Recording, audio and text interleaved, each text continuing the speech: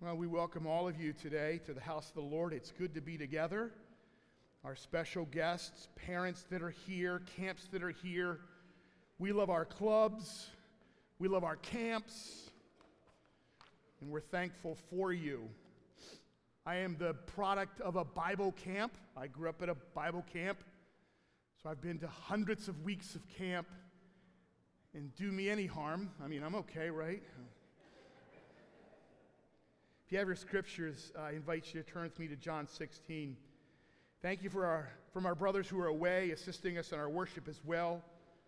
Trust if you're able to be together tonight with them, you can. We find ourselves this morning in John's Gospel again. We've been working our way through John's Gospel, looking at the different scenes that John gives to us when God's glory is on display, when God is seen in his brightness and in his greatness. And we come to John 16 this morning. I'm reading through a few verses and then we'll speak on them and hopefully bring some further light to them. John chapter 16, verses 16 through to 24. John 16 to 24. Jesus is going away from his men soon. He's less than a day from going to the cross. He's got his men gathered together. Judas is gone. He's betraying him. And so he shares with them his heart. He equips them for what they're about to face. He says in verse 16, "A little while and you will not see me, and again a little while and you will see me, because I go to the Father." Then some of the disciples said among themselves, "What is this that he says to us? A little while and you will not see me, and again a little while and you will see me, because I go to the Father." He said, therefore, "What is this that he says, a little while? We do not know what he is saying." Well, Jesus knew that they desired to ask him, and he said to them, "Are you inquiring among yourselves about what I said, a little while, and you will not see me, and a little while, and you will see me? Most assuredly, I say to you that you will weep and lament or mourn, but the world will rejoice, and you will be sorrowful. But your sorrow will be turned into joy. A woman, when she is in labor, has sorrow because her hour is come, but as soon as she has given birth to the child, she no longer remembers the anguish for joy that a human being has been born into the world. Therefore, you now have sorrow, but I will see you again, and your heart will rejoice, and your joy no one will take from you. And in that day you will ask me nothing. Most assuredly, I say to you, whatever you ask the Father in my name, he will give you. Until now, you have asked nothing in my name. Ask, and you will receive, that your joy may be full." This is God's word. Father, help us now to see what's before us. Bless those that are here. Give us eyes to see, ears to hear. Tell us what you want to tell us individually and personally.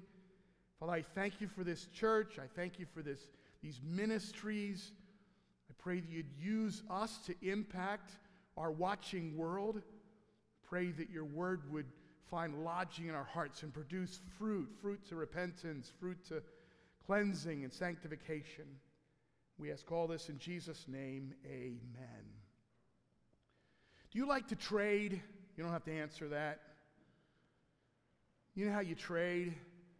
I have an old wood stove, and I'll give you the old wood stove if you'll give me those couple of stacks of old shingles that you have out back. I'll give you an old bike with only one flat tire if you'll give me the use of your front end loader. If you give a few cords of hardwood, I'll give you something from my pile around my house. I'll give you 4 old video games for the newest version. I know that country folks love to trade. And in our local assembly here, we have some avid exchangers, traders. You need to know that not every trade is good. Some of them don't work out that well. Some do, but some don't.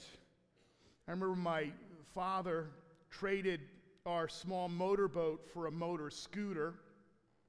He was bringing it home, went over the handlebars, broke his collarbone, and wrecked the motor scooter before it ever got home. My mom was not impressed. I remember that even as a 7 or 8-year-old. Scripture speaks of many trades. Esau trades his birthright for a bowl of stew. David trades his kingdom's peace for momentary pleasure. Judas trades his soul for 30 pieces of silver. And in coming to John 16 today, we come to a passage that speaks about a great exchange, a great trade. To trade sorrow, heaviness, mourning, and lamenting for joy. That's the tone of the passage today. The setting, as I've mentioned, is significant. Jesus is preparing his guys for his departure. He's going away. Something traumatic is going to occur. They're just about to head out to the Garden of Gethsemane, where Jesus will be arrested, and the disciples are going to be scattered. I mean, things are going to get real fast. And he wants to equip them for that. They won't fully understand it until later, but he plants bombs of truth that will go off later in their minds and in their hearts. He's already cleaned their physical feet, shown them what it's like to serve, and now he's cleaning their spiritual feet. He's preparing them, laying out his agenda, his plans. They give no indication, even as we read in the text, that they understand what he's talking about. There's a lot of confusions and question marks in the text that I read. And yet this is not the first mention of his departure. In John 7:33, in John 13:33, Jesus said that he was leaving them.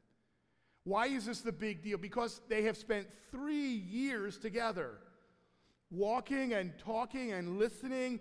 He has shown them, loved them, cared for them, displayed his majesty to them. He's taught them. He's corrected them. He's lived with them. He says he's going away. And that's traumatic for them. We said last week that although Christ's presence, he was going away, he was going to send God the Spirit to help them, another helper. We said help was on the way. But we can tell from this passage that they still don't get it. They haven't connected the dots. And so in this passage, Jesus holds before his men, and by extension us, this great promise. The promise is of trading their sorrow and their trouble for joy. Now we know that the enemy of our souls wants to use suffering and loss and death to undo us, but God allows suffering to make us, to grow us. God is capable of taking the worst parts of human life and converting them into joy unspeakable and indescribable. And I've got just 2 points this morning for you, 2 vital pressure points from John 16. I wrote this over verses 16 to 20. The Lamb of God says that sorrow is inevitable. The Lamb of God says that sorrow is inevitable. It's going to happen. He says to his men, in a little while you're not going to see me, but then in a little while you're going to see me. And the guys are like, And then he says, in a little while you're not going to see me, I'm going to go to the Father. And then he talks about joy, unspeakable, irrevocable joy that cannot be changed or translated. And all the while the disciples are, what the text tells us is that Jesus tells his men, I'm leaving you. I read page after page this past week about that little phrase, in a little while, a little while, a little while. Did you notice that it's repeated often? And when things are repeated in Scripture, you have to pay attention to that because It's emphasized intentionally. But that phrase, in a little while, after working my way through it again and again and reading about all these fanciful ideas about it, what it might be, I think I settled it. Here's what I think a little while means. It means a little while. I think, because the main things are the plain things, and the plain things are the main things.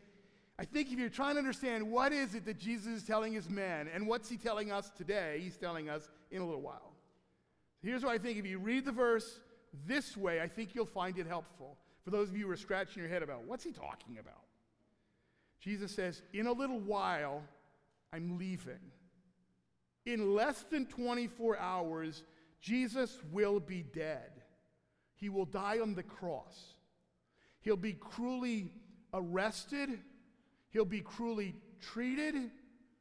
He will die in ignominious, which is an embarrassing death, lifted up between heaven and earth on a cruel Roman cross. It will be an ugly death, a vicious death. And the disciples who will scatter will be made aware of that death. They'll even be eyewitnesses to the horror of that in part. And so when Jesus says, in a little while, you're going to be sorrowful, do you think you would be sorrowful if you spent intimate time with someone for 3 years that you loved and were loyal to and saw as the Lamb of God? Do you think you wouldn't feel trauma? The disciples, because the Lamb is making his way towards the altar to lay down his life for our sins, the disciples would be traumatized by that. This is what we're talking about. We're talking about a very real death and a very real resurrection. Scripture doesn't leave us room for imagination, spiritualizing the text. A real flesh and blood God-man laid down his life for us. And then after 3 days, that flesh and blood God-man was resurrected. So in terms of what are we talking about here, we're talking about something that's supernatural beyond the natural. The disciples had already seen Jesus on a couple of occasions whenever he was in danger, just kind of walk through the crowd, sort of find his way away from the anger or the animosity of the crowd. Now he's walking towards danger. And so Jesus says that their sorrow is going to be real. Their sorrow is going to be real because he's going away from them, but he's only going temporarily away from them. Jesus keeps surprising his men. He keeps leading them and coaxing them from what they know into what they do not know. Verse 20 says that his disciples would weep and lament, but that the world would rejoice. There would be a collection of people who would rejoice. The Jewish leadership, the religious leaders who hated him, who were offended by him, who couldn't stand him, they thought they've silenced him. And so because of that, they rejoice. It's temporary. The disciples would be mourning and grieving because Jesus would die. But you'll notice that John is connecting this truth to the idea of death. Mourning and grieving is found throughout God's word. We recognize that as the people of faith, that one of the big uglies that God's word confronts, that the gospel confronts, is this issue of death. And I'm not trying to be morbid in any way, shape, or form, but there is this shadow of the cross that is lifted up week by week in this place because Jesus conquers death. That's why we sing as we do. That's why we rejoice as we do. Because the resurrection of Jesus Christ was settled fact. We recognize here that everyone at some point just stick around long enough, and everyone here contends with suffering. You say, I didn't need to be told that. I don't need to be reminded of that. Well, it's true though, isn't it? All of us have suffering and heaviness and a backdrop of trauma to our lives in different ways. How will we deal with that? What help is there? What hope is there with that? Those are questions that all of us ask. And so there is this dramatic mountain that towers over this passage. The cross is going to change everything. The disciples don't get it yet, but they will in time. And so we first have this minor note, this negative note, this heavy note. The Lamb of God is making his way towards the place of sacrifice. He's doing it for his men. And ultimately, he's doing it for us. Because there's something wrong with us. Scripture identifies it as sin, and we cannot clean ourselves. And so the text begins with that kind of heaviness, but it translates, it transfers in verse 20. Latter part of the verse it says, "And you will be sorrowful, but your sorrow will be turned into joy." Brothers and sisters, friends that are here today, this is the great hope of the gospel. That we don't live in the shadow of the cross without an awareness of what the shadow of the cross and what Christ's death and what the Lamb's death means. It means that there can be joy, that there will be joy, that there should be joy for those who come to recognize that. The verse continues, from their present confusion, from their coming grief. That grief's going to have a brief shelf life. Their bereavement would not last. So think of it this way. Sorrow will come but not stay. Joy will follow and remain. That's the force of this text. Your sorrow, Jesus tells his men, will be turned into joy. God's work was not merely to replace their sorrow with joy, but the text is sure when it says that in fact it would turn sorrow into joy. The very thing that makes you sorrowful, God will make you joyful over. There's this beautiful exchange here. Think about it. The very thing that causes us pain becomes the means of grace that God uses to cause us joy and thanksgiving. Think of it this way in some situations in our own lives. We weep over our sin, and Jesus comes to us and says, if you trust me, you'll be forgiven of your sins. We're horrified by our frailty, and then we see God display his strength through us. We fall down flat on our faces and we feel as though we cannot rise. And what does Jesus say in John 11? Lazarus, come forth. We have a keen sense of our insufficiency, and we're overwhelmed by his superabundance. See, it's in the shadow of what we lack and what we don't have and what we are in desperate need of that joy comes. He's always exchanging beauty for ashes. We come to him and we say, Lord, I confess I'm a sinner condemned before your righteousness and holiness undone. And it's at that moment that joy breaks forth. That's the great exchange. Later in John 20 and verse 20, behind closed doors, the disciples, still afraid about the Jewish leadership and if they were next on the list. This is after Christ's death. After the initial shock and awe, we read that Jesus comes to them in their hiding place. And it says in the text, then the disciples were glad when they saw the Lord. And he brings to them shalom. He brings to them peace. These are guys, if you don't know it, these are guys that will face cruel martyrs' deaths. These are guys who are going to live with incredible courage and conviction. These are men that are going to turn the ancient world upside down. They would not and they could not do it if they had not seen the risen Lord. This was a joy that was irrevocable. It cannot be stolen from them. It cannot be extracted from them. It was non-negotiable. It was non-circumstantial. Jesus is intent on saying things to them that would click later in their lives as the narrative plays out. It's a good reminder for us as we see Jesus deal with his disciples. We realize that that's how Jesus deals with people. Hebrews talks about the fact that he is a sympathetic high priest. He's touched with the feelings of our infirmities. He knows our weaknesses. He knows our stress fractures. He knows what we're up against.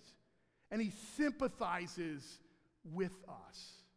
Do you not see something of that here as he deals with these guys with all the question marks, with all the cloudy thinking, with all the foggy way of viewing the coming events? He's sympathetic to them. Hey guys, in a little while, I'm going to be taken from you. But then in a little while, I'm coming back.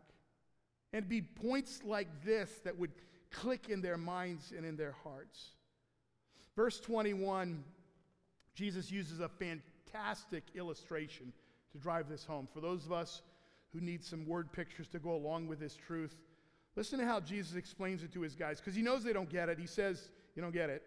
Verse 21, he says, a woman, when she is in labor, has sorrow because her hour has come, but as soon as she has given birth to the child, she no longer remembers the anguish for joy that a human being has been born into the world. I know there's some moms here. You get this, right? You know what Jesus is talking about. This is masterful. The idea that sorrow would be temporary, that sorrow would be for a season, but that it wouldn't last, and then it would be quickly exchanged. I was present at the birth of all 4 of our children, and I will tell you that my wonderful, courageous, amazing wife, what else did she write down here? No. I will tell you this, Susie suffered. I could tell from the way she was clinging to my hand that she was suffering.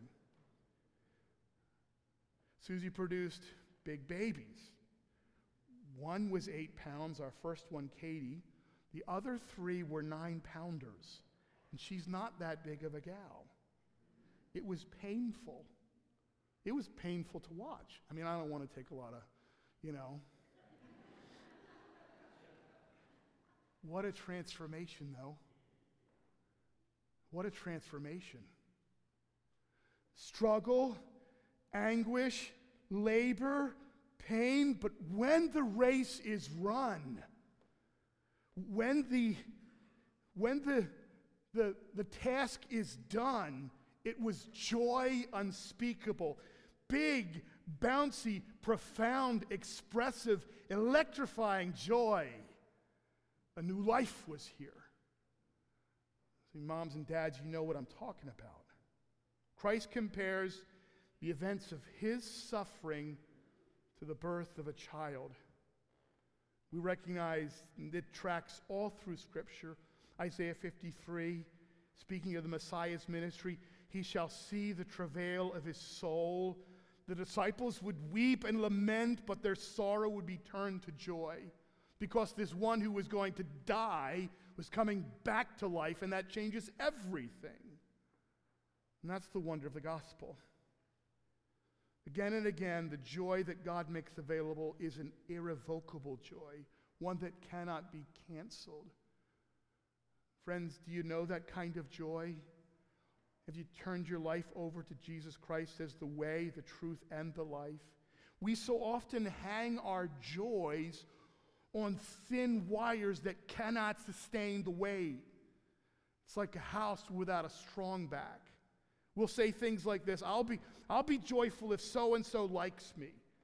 If I get this thing or this object, I'll experience joy, right? And Scripture says wrong. If I attain this position, if I secure this insurance, if I own this house, have this vacation, reach this status, bank this amount, and the goalposts keep moving. Barclay says it well: the joy that the world gives is at the mercy of the world. The joy which Christ gives is independent of anything the world can give. That's the force of this passage. Jesus says to his man, I'm going away. That's shocking, disturbing. They're going to see him abused in a horrific way. But then that sorrow will be turned into joy, because 3 days later, up from the grave, he would arise. The text finishes out with this call to asking. It says you need to ask. You have to ask. You're going to ask in my name. He says, 23, and in that day you will ask me nothing. Most assuredly I say to you, whatever you ask the Father in my name, he will give you. Until now you've asked nothing in my name. Ask, and you'll receive that your joy may be full. Asking is humbling. Maybe the struggle for some of us even this morning is I don't want to ask. I have all kinds of needs. I'm in way over my head in all kinds of ways, but I refuse to ask. And yet Jesus says, guys, you got to ask in my name. They're heading to the garden to pray. I don't want to steal the story from you, but they don't do a good job of praying in the garden if you don't know the story, and that's the reason they'll be so quickly scattered. Point being is that Jesus points them towards the very things that would help them, that would help center their soul as the storm is about to break upon them. Reality is that God invites us to exchange our sorrow for joy. What a great trade. For those of us that have done that, there is joy. There is an irrevocable joy in that. My hope and prayer is that you know that kind of joy, that you know that he takes the sting out of death. All of us will have experienced it in some level already in terms of friends and loved ones and family members. It's a part of life. We don't like it. We don't want it, but it is. How do you deal with that? Only Jesus Christ can help us deal with that. Jesus brought many of the themes begun in John 15 together here. Themes like loving obedience, asking, receiving, joy, fruit-bearing. And what he tells his disciples is that death is going to give way to life. Sorrow will be overcome by joy. Father, we thank you for your word. We feel keenly the truth of Corinthians. We see through a glass darkly. We see foggily. We see unclearly. But there's coming a time when we will see face to face. Father, this is our hope. This is the truth that we rest our souls upon. Father, we thank you for the chance to take your word, which is a lamp and a light. We pray that it would light the way back to you. I thank you for the way that you ministered to your men. I thank you, Lord God, as I think about Christ's ministry, his keen affection for the disciples. I pray that we'd sense your own affections for us today. If there's one here that hasn't trusted in you as Savior, I pray that today they would look and live, that they would see in the crosswork of Jesus Christ payment for sins. Father, for those of us as Christians who know well sorrow and sadness and trauma and trouble, I pray, Lord God, that we would come to you again and again, come asking, come with empty buckets, seeking you to fill us. Father, we ask all of this in the name of the one who has loved us first and best. In the name of Jesus Christ, amen.